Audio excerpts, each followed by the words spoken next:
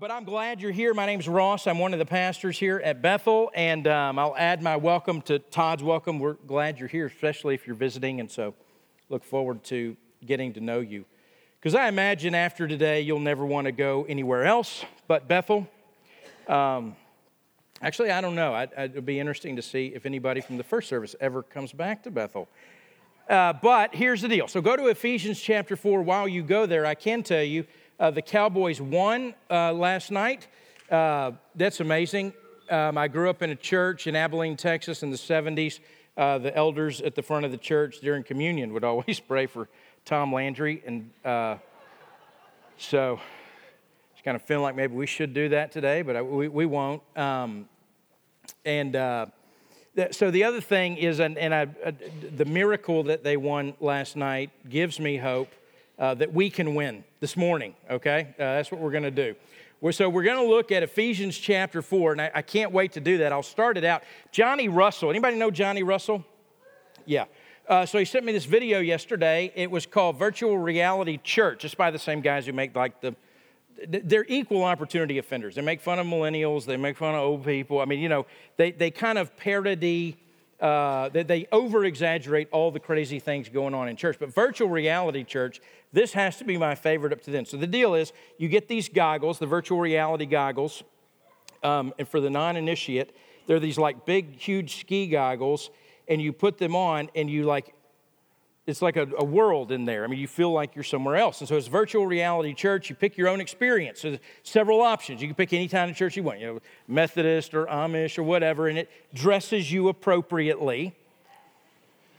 And then you get to pick on what level of interaction you want. You know, I mean, do you want a place where they do a greeting? You know, if you don't want that, you can X that out. If you want a back row seat, you can choose that, all those different things. Then you get to pick your worship. It says you'll never have to sing a song again that you don't want to. And so you pick that. You can even choose the level of skinny jeans that the worship leader's wearing, and just sort of how high up they ride on the ankle. Then you get to pick your sermon. And it says you'll never have to hear a vision sermon or a sermon on giving ever again. You can pick the length, and then you can also set reminders in there for the kickoff. And so for some reason, the church is going longer than the kickoff, it'll pop up, shut off, and then you'll never miss another kickoff. Make Sunday morning all about you. That's what it says. And I like that, actually. In fact, the truth is all of us like that. I mean, let's be honest. It's how we're made, it's how we're born, it's our natural man. We really, I mean, listen, nobody'd ever admit it. I mean, that's why these guys make the video, because it's so funny. But really, we like it all about us. Our preference, that's what's right, is what I want. It's how we view things. Well, so I do want to talk about that this morning. I want to talk about church, and I want to talk about ministry and theology of ministry. I mean, what's the whole goal here? Why did you come here this morning? I mean, that's, it's rhetorical, don't answer. But why are we here? I mean, what are we here to do? What's the purpose? I mean, many of us would say, well, I want to grow in Christ. And, I have to go to church to do that. I mean, so that's the deal. So how do we grow in Christ? How do we become this conforming and transforming into Christ that we're called to do? And then we know that's what I'm supposed to do. And we feel those yearnings and stirrings, and just why are we here? And I want to talk about that, this theology of ministry. What does the Bible say? What's God's design for the church? Why has God designed this thing to be like it is? And I'm going to do some hard evaluation this morning. I'm going to be on the nose. You're going to think, man, that guy's angry. And I'm not angry. I'm not. I love you. This might be hard for some of you. Some of you may feel like he's talking to me. He's picking on me. He's making me feel uncomfortable. No, I'm trying to make everybody feel uncomfortable. All right? Not just you. What is his design? My outline this morning is pretty simple, or it is to me. I hope you can follow it. I want to talk about theology of ministry, which means I'm going to look at Ephesians chapter 4. So we're going to kind of get into it a little bit. I'll try to be quick. Then I'm going to talk about strategy of ministry. So here's the theology of ministry. Now, how do we take and implement that? And I'm going to talk specifically here on the South Campus of Bethel Bible Church. Well, what are we doing in this local body to live out this thing we think is biblical? Then I'm going to talk briefly about sort of Bethel as a whole, our vision. Where are we going? What are we pursuing? And then we're going to take communion together. And so just a word, when we do communion, I'm going to say, hey, will the people that are going to help us with communion come up? That means come up, all right? So the first service left me hanging. I was up here all by myself. And we'll be out of time. So we need to be efficient, all right? And worshipful, all right? All those things. Here's what I'm doing. I'm going to read Ephesians 4, starting in verse 7. I'm going to go to verse 16. I'm going to pray that the Lord will help us this morning, and then we're going to get right into it. Here's the way Paul says it in Ephesians 4, writing to the church in Ephesus. He's already said a whole bunch of things, and he comes to this in verse 7 of chapter 4. But grace was given to each of us according to the measure of Christ's gift. Therefore it says, when he ascended on high, he led a host of captives, and he gave gifts to men. In saying he ascended, what does it mean but that he also descended into the lower regions of the earth? He who descended is the one who also ascended far above all the heavens, that he might fill all things. And he gave the apostles, the prophets, the evangelists, the shepherds, and the teachers to equip the saints for the work of the ministry, for building up the body of Christ, until we all attain to the unity of faith and of the knowledge of the Son of God, to mature manhood, to the measure of the stature of the fullness of Christ, so that we may no longer be children, tossed to and fro by the waves and carried about by every wind of doctrine, by human cunning, craftiness, and deceitful schemes. Rather, speaking the truth in love, we are to grow up in every way into Him who is the head, into Christ, from whom the whole body, joined and held together by every joint with which it is equipped, when each part is working properly, makes the whole body grow so that it builds itself up in love. Father, we have read your word. I pray that it would not return void. We trust that it is your word and from you, and this is your design. And so, Father, I pray the words that I speak about your word would not get in the way of what your word would do in our hearts and minds this morning. Well, I pray you'd be with me. I'd be clear. And, Father, I pray your word would be heard. And we ask this the only way we can. In the name of your Son, Jesus, and by the power of your Spirit. Amen. Well, so the theology of ministry, Paul helps us here. And there are 3 places, 4 places, 5 places that Paul talks about spiritual gifts in the New Testament, or the New Testament talks about it. The lion's share belonged to Paul. You got Ephesians 4 here. You've got Romans chapter 12. You've got 1 Corinthians chapter 12, I think also 13, and then chapter 14.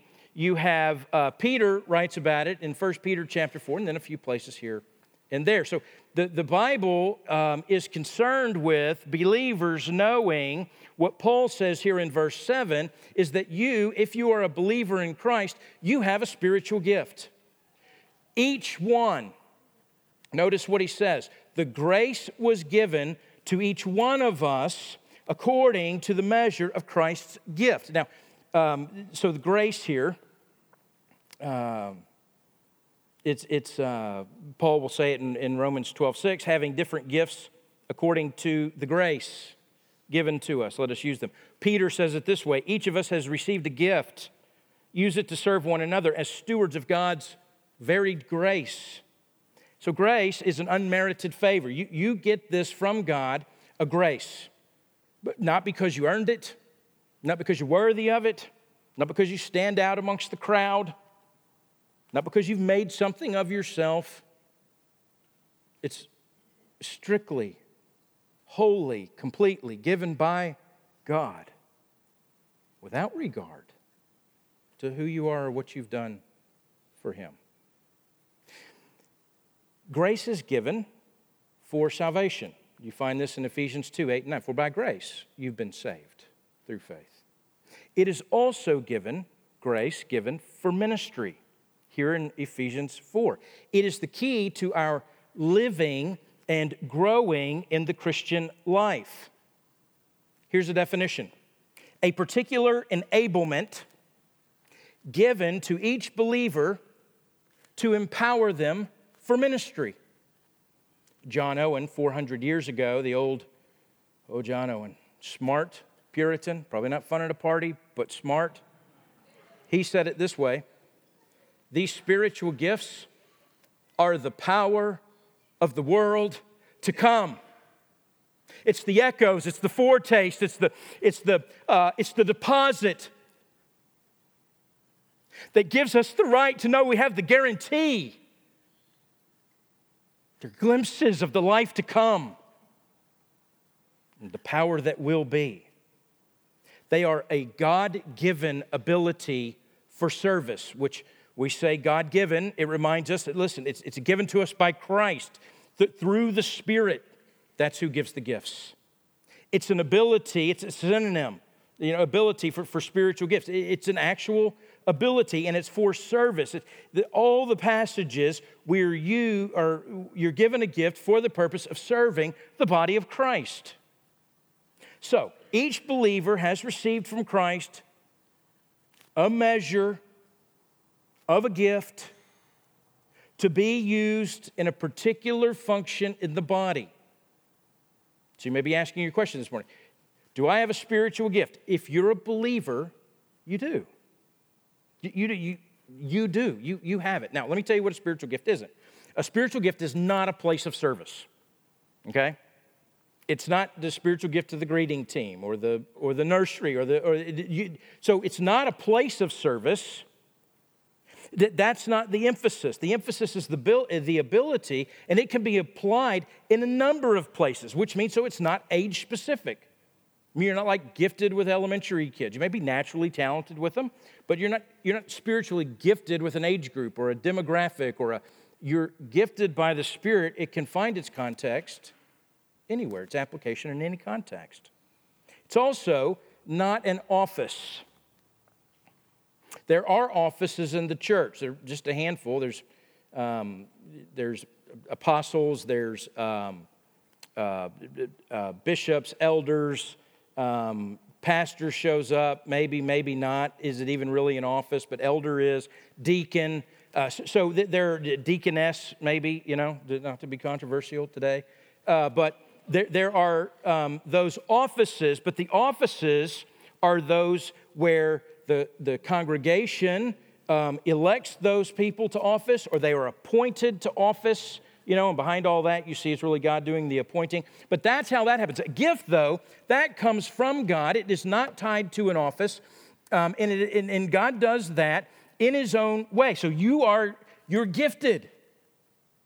You have a spiritual gift. Now, sometimes somebody in an office, their spiritual gift might line up with that office and they intersect. You hope they do. You hope that your pastor, the guy preaching on a Sunday morning, has a gift of pastor, teacher, or whatever. But it doesn't mean that's my only context for that. I mean, so I'm not the pastor here anymore. And I just show up on a Sunday morning and say, well, I go to Cameron Atkins. I say, well, I want to serve in the nursery. She's not going to say, well, do you have the nursery gift? But I will say this. I mean, hopefully I wouldn't be the only one back there, because my gift of teaching, it wouldn't be long, and I'd be looking around going, okay, how are we going to get these infants? How are we going to teach these infants the Word of God? And I would become consumed with it. And then I would start reading things about how, when they, used to play Beethoven for babies and it makes them smarter. And I figured, okay, how are we going to do this? And then I'd be recording my voice, teaching, and then we'd put headphones on them and all these things. And you drop your infant off and it'd be like, did they do their homework? And, so we hope, this is fine. I can find that context. We hope somebody else is back there, though. With the gift of holding or something, caring. Those gifts. But your gift can find a context anywhere. I'll tell you a little later, if we get to it, how you find out what your gift is, okay? All right, so let's see. Not a service, not age group, not office. It's not a talent either, just a natural talent. So we all have natural talents. You're good at all kinds of things and, better than in your mind than you really are about stuff. You know how it goes. We all have them. But they're different than that. Natural talents are just natural. They're given by God. It's common grace. It makes things rich and beautiful, and they're helpful and all that stuff. But that is not the same thing. And the difference between a talent and a gift is that which God has enabled you to do, and then He blesses that. And He blesses it by edifying those around you, by bringing them to Christ, or healing them in Christ, or helping them see Jesus in a way clearer than they did before, and it brings this spiritual fruit. That's a gift. And now a talent, sometimes God may use our talents with our gifts. So a good example, I read two guys, they were contemporaries, D.L. Moody in Chicago, Charles Spurgeon in England, London. Charles Spurgeon was naturally talented communicator. You'd go listen to Spurgeon, you go, man, that guy can speak. I mean, he is a talented communicator. And at the same time, God also gifted him. And so when he preached, there was great fruit. I mean, it edified people. I mean, he lit England on fire, the world on fire. Now, D.L. Moody in Chicago, God also greatly blessed. Greatly and used mightily. But the tale is that if you went and heard Moody, you would be like, could they not find anybody else to stand up there? Because he stuttered and didn't say all his words right and was a terrible speller. And I mean, he didn't have any of those natural gifts you think. And yet, God gifted him and blessed his ministry mightily. So talent, it enriches people. Gifts, they edify people, all right? Everyone has a gift, and listen, those gifts are different. Gifts are given to the church for the purpose of preserving unity in the church. We're going to talk about that more in just a minute. But there's this diversity of gifts, and in this diversity of gifts, God uses that to create a unity. So we're not all gifted the same. We're not all called to be exactly alike. We each contribute in the way God has designed us and gifted us for the purpose of what He's doing in this body. Uniformity isn't the goal. Unity is the goal that leads to this harmony. Now, in 7, you get this sort of a description of the gift. They're not just given to church leaders. Everyone, he says, each of us has a gift. We're gifted by God as believers for the purpose of building up the body of Christ. We're talking about the harmony that this brings. It's the gift you're given that's not for you. It's for everybody around you here this morning. And the difference, one guy writes it this way, he says, the difference of the gift does not determine the value. So we don't look and go, well, that gift's more valuable than that gift. I mean, we like eyes better than we like toes. We don't say that. In fact, Paul says it that way in 1 Corinthians. But what we do say is that the difference of the value is determined only by the individual's use of it in the body. Your gift is exactly what God means for you to have, that Christ has bestowed upon you. Its value is revealed as you use it to the measure He's given you. The gifts, he says, are a measure of Christ's gift. It carries the idea. So God's graciously given this to you. Christ has given this to you. Not only does He gift each believer, He determines how much of the gift you have. Each believer has received from Christ a measure of the gift for a particular function in the body. And so I think what he did, he looks down at Bethel and says, what do we need here? And he portions out His grace. So the gifts are the measure of Christ's grace. The people are the means. You want more grace? Look around. It's all over this place this morning. Now, there are no accidents here, just so you know. If you're here and you're a believer, and if you're here and you're not a believer, you're not here by accident, and you aren't an accident. There is no one here this morning that is without a purpose. There's no one here this morning that is without a call. I mean, so let's say it this way. I mean, we talk about it, I said it, some of the language, I mean, I get it. I'm not going to fight it. You know, we say called to ministry. You know, I'm called to ministry. All of you are called to ministry. All of you.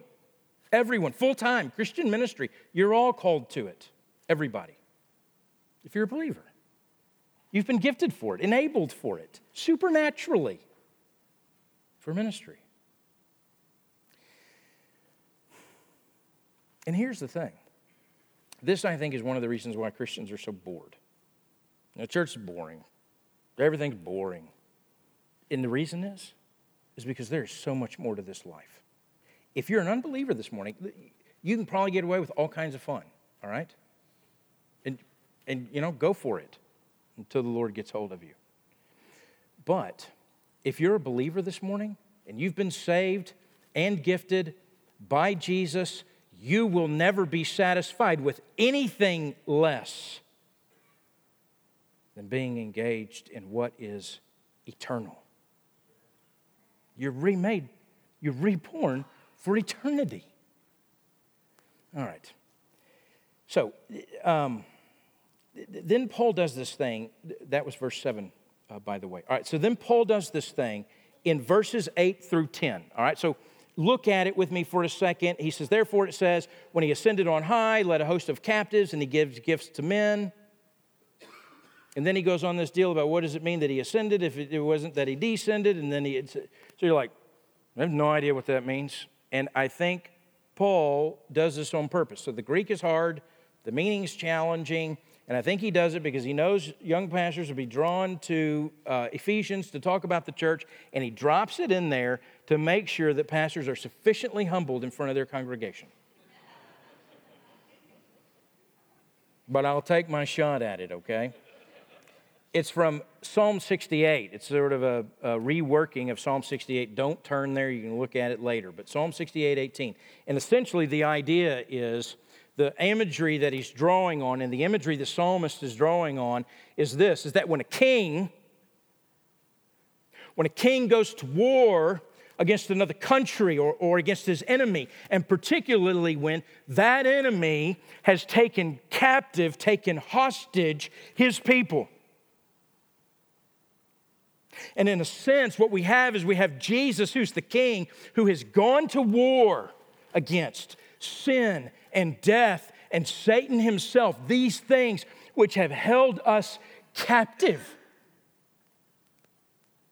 And he goes to war and he frees you and he defeats the enemy.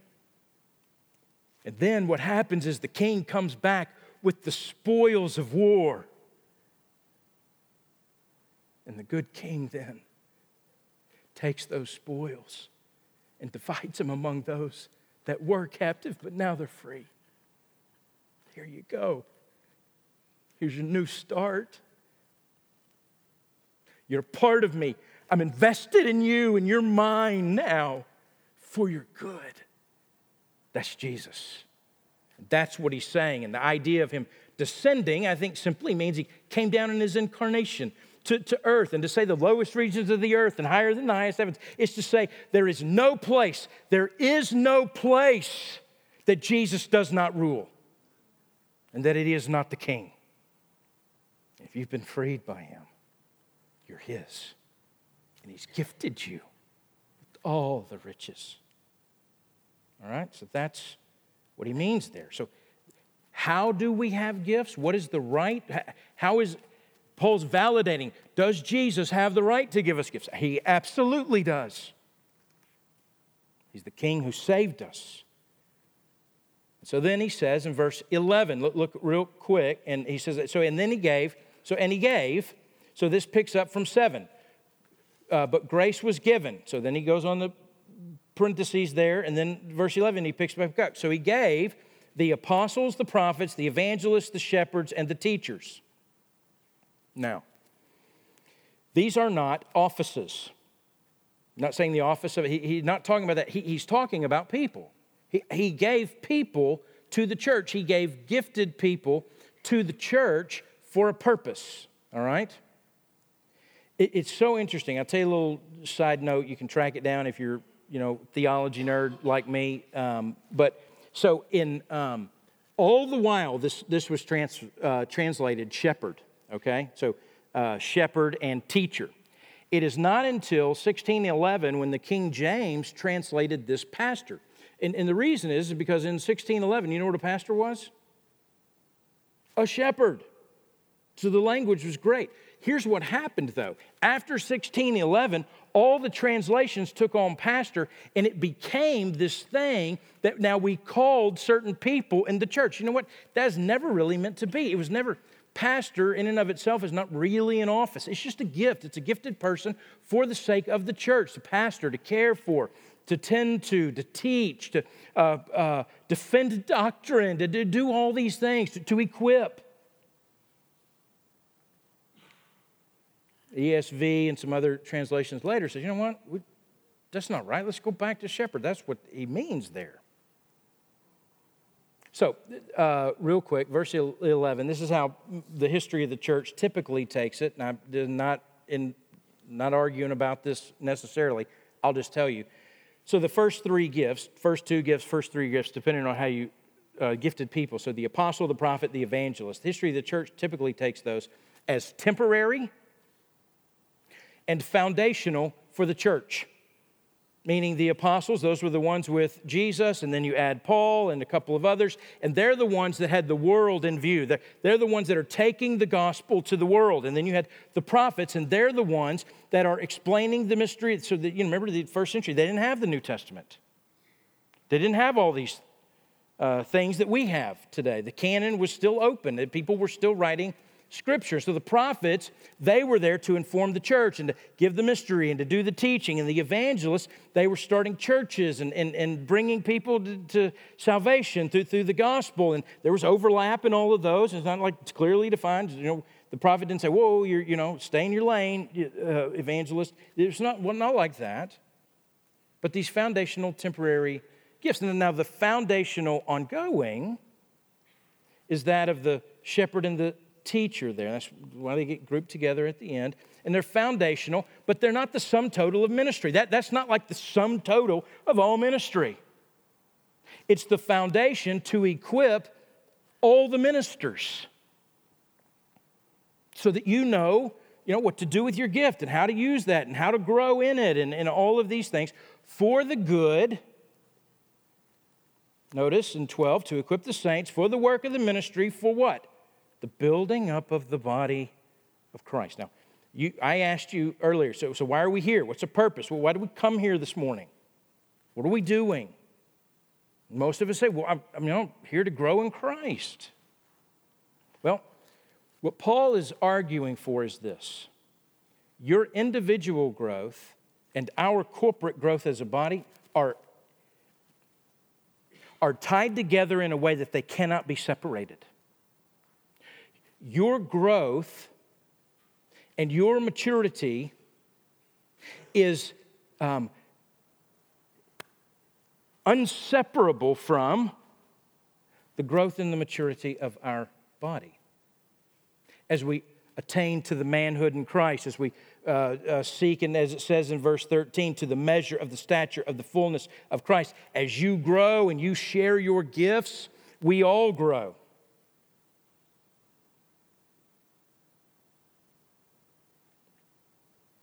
There are no Christian silos.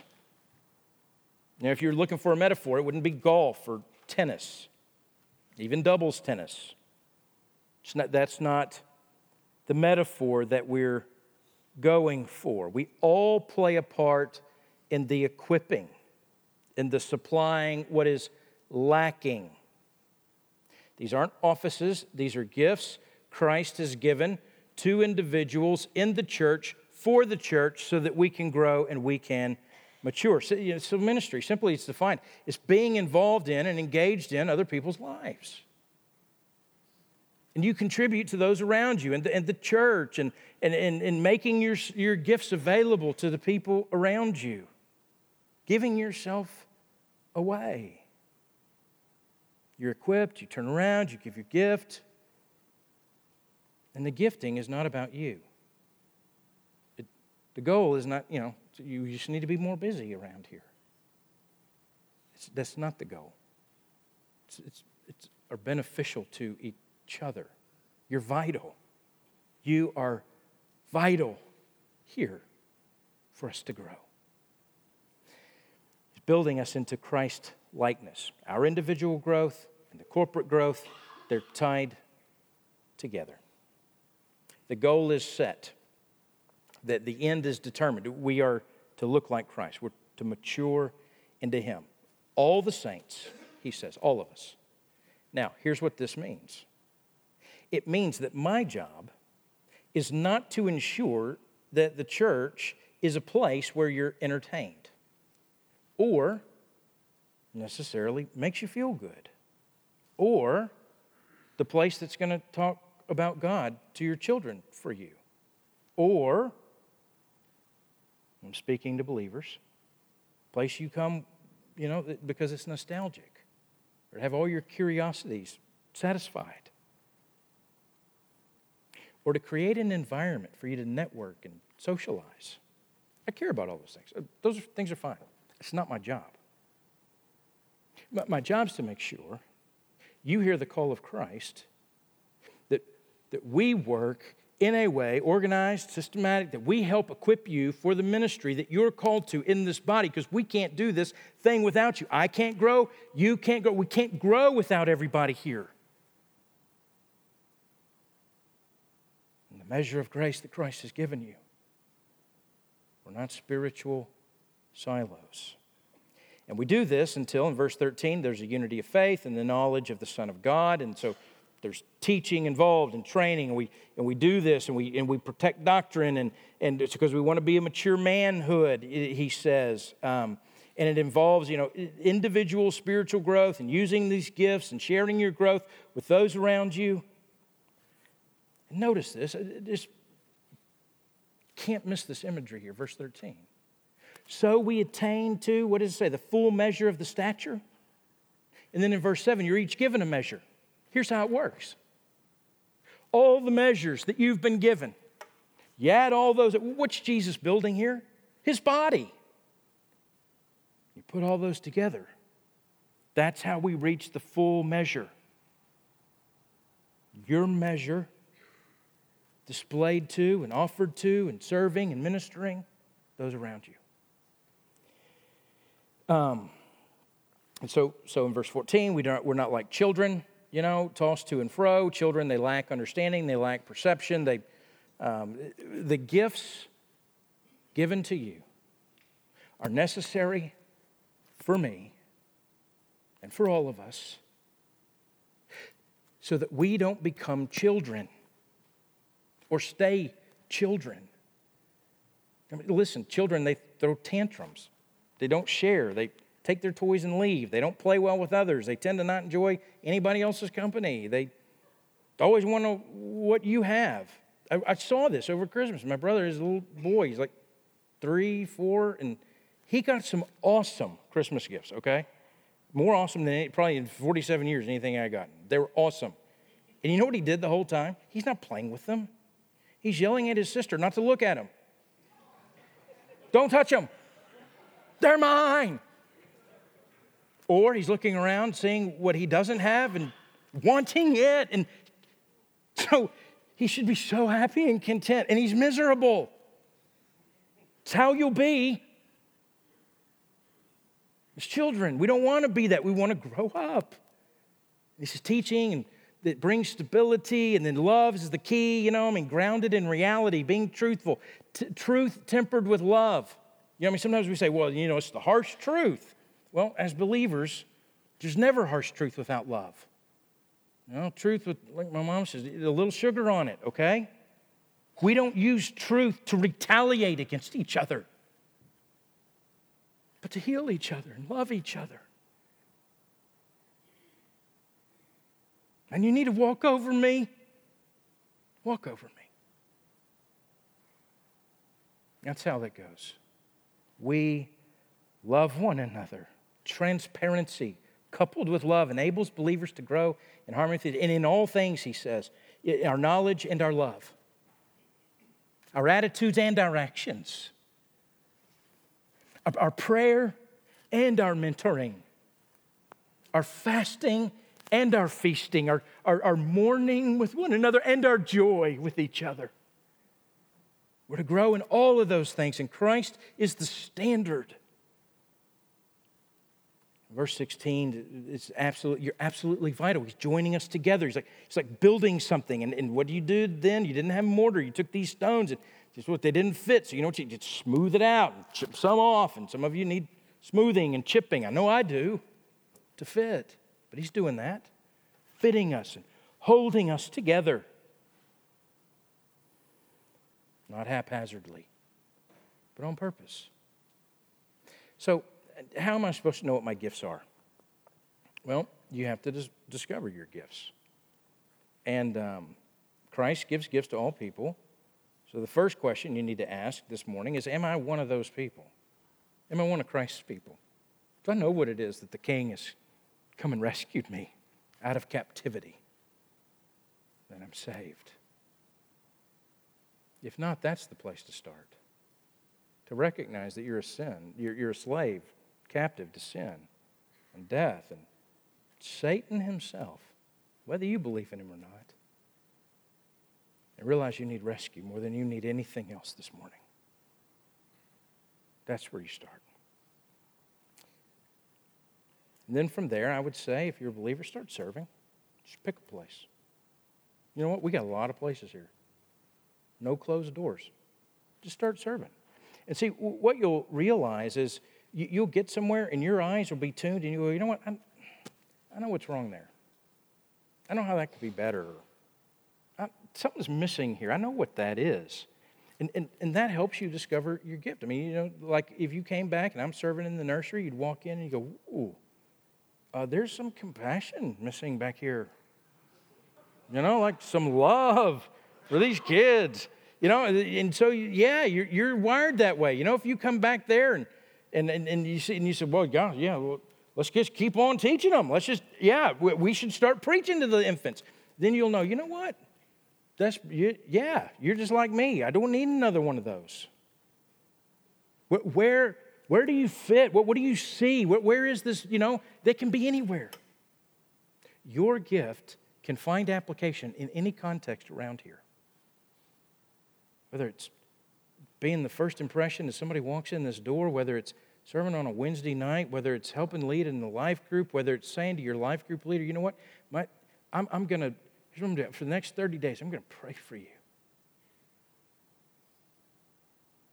Because, man, I just feel like you don't have enough people praying for you. I'm going to serve you that way. In fact, I'm going to grab some people around me, and we're not just going to pray for you, we're going to pray for all the life group leaders. Maybe you look at something and go, you know what? That could be so much better organized. You know, that's a deal. That's a gift. And then fruit happens, and we can all get better, and we grow. And so that's what I would tell you. Listen, just start serving. I'm not a preacher because I took a gifts assessment, and it told me to be a preacher. In fact, if I took one, it'd probably say, don't be a preacher. You know, but I just started. I can't tell you how many failures I've had. Oh, my gosh. You know, my first Young Life Club, it was like, you know, anti-gospel for some. It was terrible. You know, and then for a minute, Leslie can tell you, it's cringing to think about it. I led worship at this college deal for a while. That was terrible. That was a terrible decision somebody made. But you get in there and you discover a couple of things. So you might think about it as do you sense a burden somewhere? Do you see something? I feel a burden there. Feel that could be better. There's something missing, or it's not as organized as it should be, or isn't. You know, so what? Do you see something? I know what that needs. Well, that's helpful. That's that's helping you. That's the Spirit leading you, I think. And then you look at ability and go, okay, do I have the ability to do this? And I either do or I don't have the full ability to. I need to bring somebody along. So I have this certain measure of it, and but I need some other people to come because this is bigger than what my measure is. And so then do you feel the burden for it? Do you have the ability for it? And then opportunity. The deal is you may say, well, I really think we ought to do this, and I think we ought to start this. And you come and you talk to Michael and you say, Michael, I think we ought to do this. And Michael goes, yeah, great, I think you ought to do this. And then, 6 months later, it doesn't work, and you think, well, darn the people. Well, no, this maybe wasn't the right timing. So you go, you know what, Lord, okay, we'll find someplace else to serve. Maybe do it again later. Maybe the timing will be better. Man, we're in this deal together. We can't do this without each other. If you just show up here for a pastor to do all the ministry to you and for you, man, this place can get old really fast. Because that's not church. We're not growing.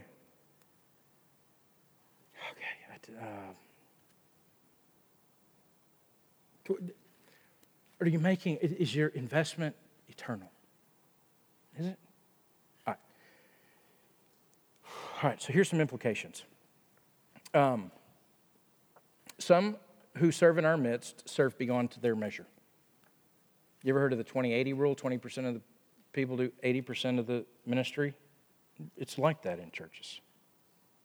And the hazard is those people are undoubtedly neglecting areas of the life. They only are the subject of ministry. They're only doing ministry. They're never the object of ministry. They don't get ministered to very often. That's not good for us. The other is there are some in our midst serving below their measure. And I'll tell you, here are some of those symptoms. You feel dissatisfied, stunted spiritual growth, not experiencing the power of the Holy Spirit in your life. The church feels very optional to you because spiritual growth is very minimal. We need you. You're vital to this deal. Here's an evaluation of the problem. Some people are just too busy. Too much time at work or play or whatever it is that you do. It's not good. Work hard. I think you should work hard. You should work a lot. But not in a way that it keeps you from serving in the way God's empowered you to serve the body of Christ. Here's another one. You're too protective of your personal comfort. Now listen, I'm a big fan of personal comfort. I like it. I do. I like comfort. People bother me sometimes. But if that gets in the way, you know what? Then I need to have a conversation with myself and with the Lord. Do you know what? It's probably not the very best pursuit of one who's been saved by grace through faith and gifted by the power of the Holy Spirit because Christ gave me a gift that, I invest that in Netflix. It's probably not good.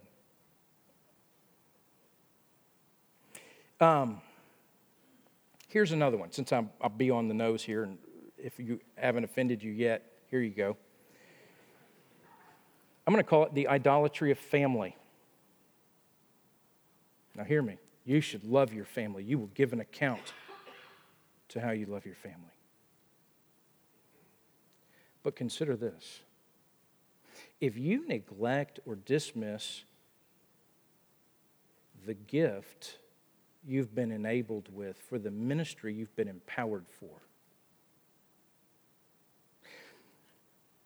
and you neglect it in the name of family or whatever it is, I think you're doing a disservice to your family. It's a diminishing return. You think you're providing for them in your neglect of the ministry. Well, I can't do that. I got to do this.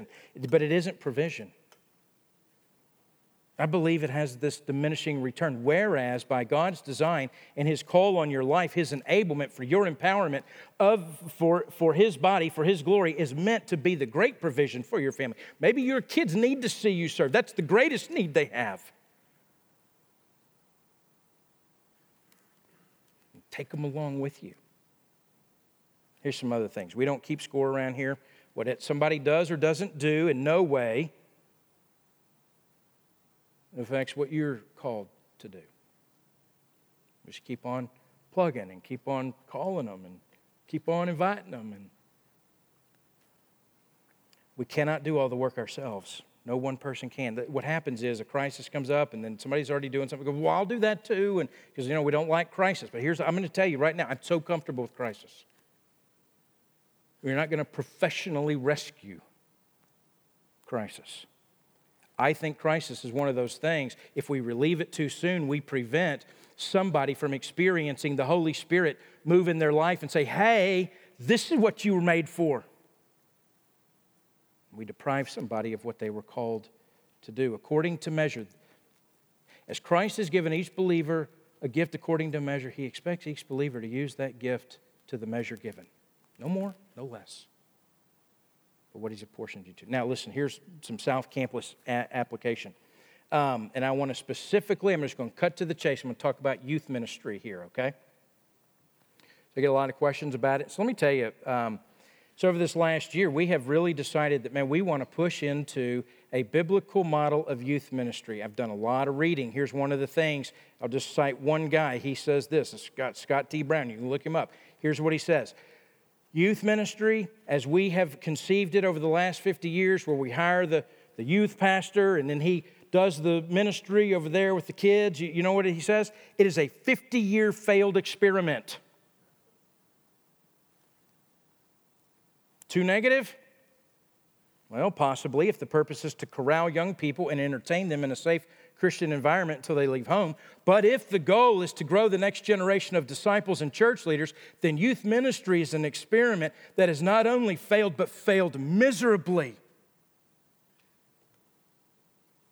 Not only are young people de-churching in droves, whereas anywhere between 60 and 85% after they turn 18, they are not re-churching after they get married and having children as in previous generations. The faith young people see must line up with the faith they hear. If not, they'll turn their ears from it. But to see the faith, young people need to be integrated into a church that exemplifies that faith, and generational divisions cannot be the norm. We need adults that love Jesus and don't care about kids. Listen, I'll tell you this all the time. I say this all the time, and it is true, and you can watch it. A middle school kid or a high school kid, they will gravitate to the oldest person in the room that they think cares about them. They're desperate for it. Way more than some young, hip, cool, skinny jean. Those people are great. I love them. God made them. That's not the affirmation they're looking for. They will gravitate to the oldest person in that room that they think cares about them. You're not too old to serve there. The average tenure, on top of this, the average tenure of a youth pastor, you know what it is? Under 2 years. I used to think, oh no, that can't be right. Except we've just lived through it 3 times in a row. My son, let me be personal for a second. So, do I care about youth ministry? I absolutely care about it. My son, not to embarrass him, and I'm sorry, Jay, that you're here. You should be at college, but with all your stuff. And but no, I love you, son. I'm so glad you're here. But I would say, so listen, whatever statistics there are for kids, pastors' kids, the statistics are worse. I don't even want to read them. I don't even want to. But it's not somebody that we paid to care about him that made a difference in his life.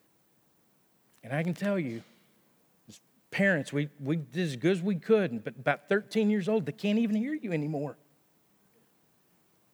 You know who it was? It was adults. It is people that are sitting in this room, and we're sitting in the room earlier this morning. It's not because I'm the pastor. They loved Jesus and they cared about him. They've texted him or they'll take him to lunch when he comes home. You know who you are. And I'm eternally grateful for you. And if you're not praying for your kids to have adult friends in their life, start now. I was talking to one parent, they were saying, you know what? I didn't even know what was going on over there, so I went over there and I looked and I saw these couples. You know, you get the judges, and look, I'm not saying this to embarrass anybody, but you get the Ellises, you get the Heatons, you get the Sepulvedas, you get the Batsons, you have these great couples, and he was like, oh my gosh, I saw this and I thought, there's no other place I'd want my kid to be than with these people. So what are we doing? That's what we're doing. Are we going to hire people? We're going to hire people. We hire people. We will hire people. We will. It's not saying that. I'm just saying we're not hiring anybody and then delegating ministry to them. We hired a family pastor who's so incredibly gifted. If you didn't listen to him preach last week, get on the internet, listen to his sermon. In fact, it's a little too good.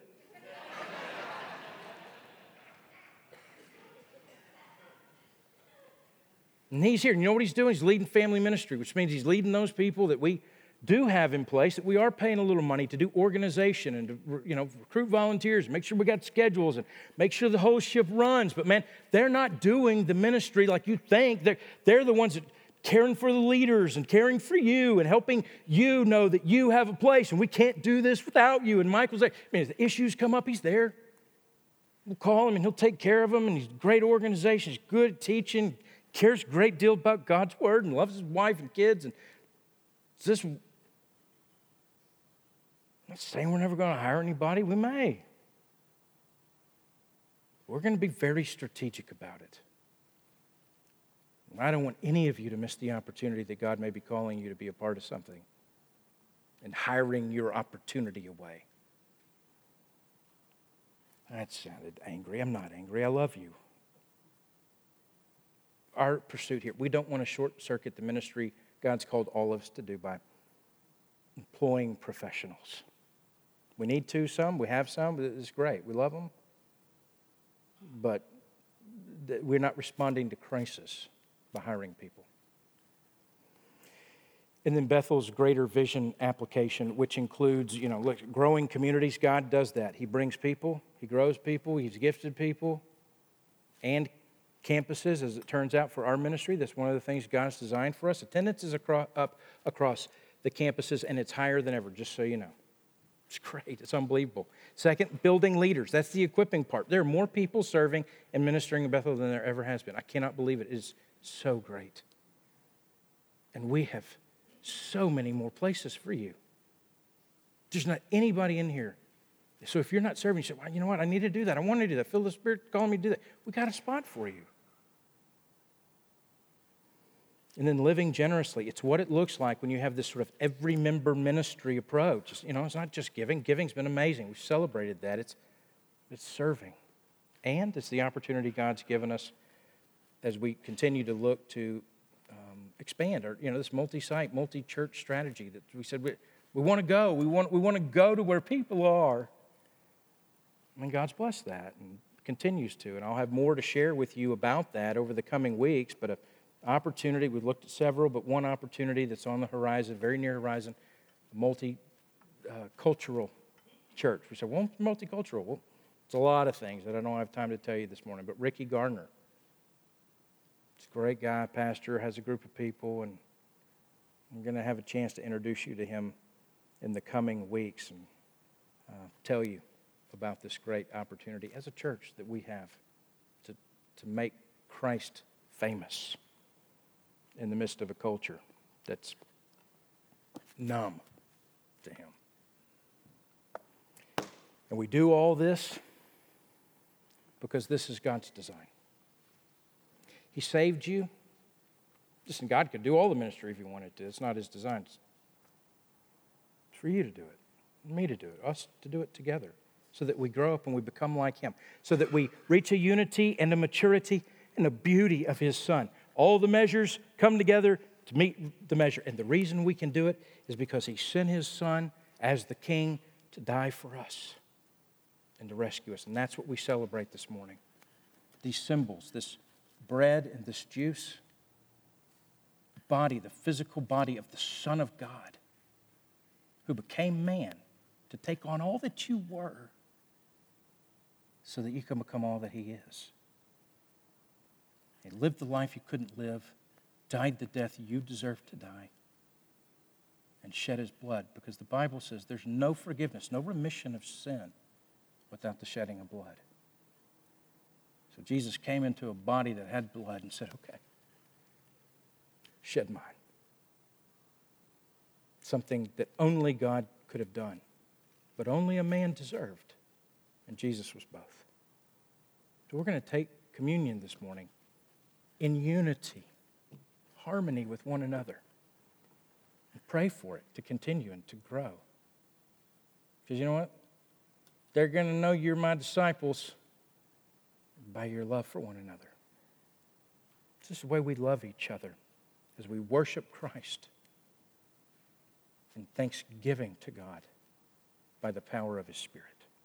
So I'm going to ask those that are going to help me with communion, if you'd go ahead and come up, I'm going to pray. We'll distribute the elements, and then we'll sing and be all dismissed together. And then so if you have kids, you'll run over there and get them and tell them it was Michael's fault that you're late. So, Father, thanks for the morning that we have. Only you can do what we're asking.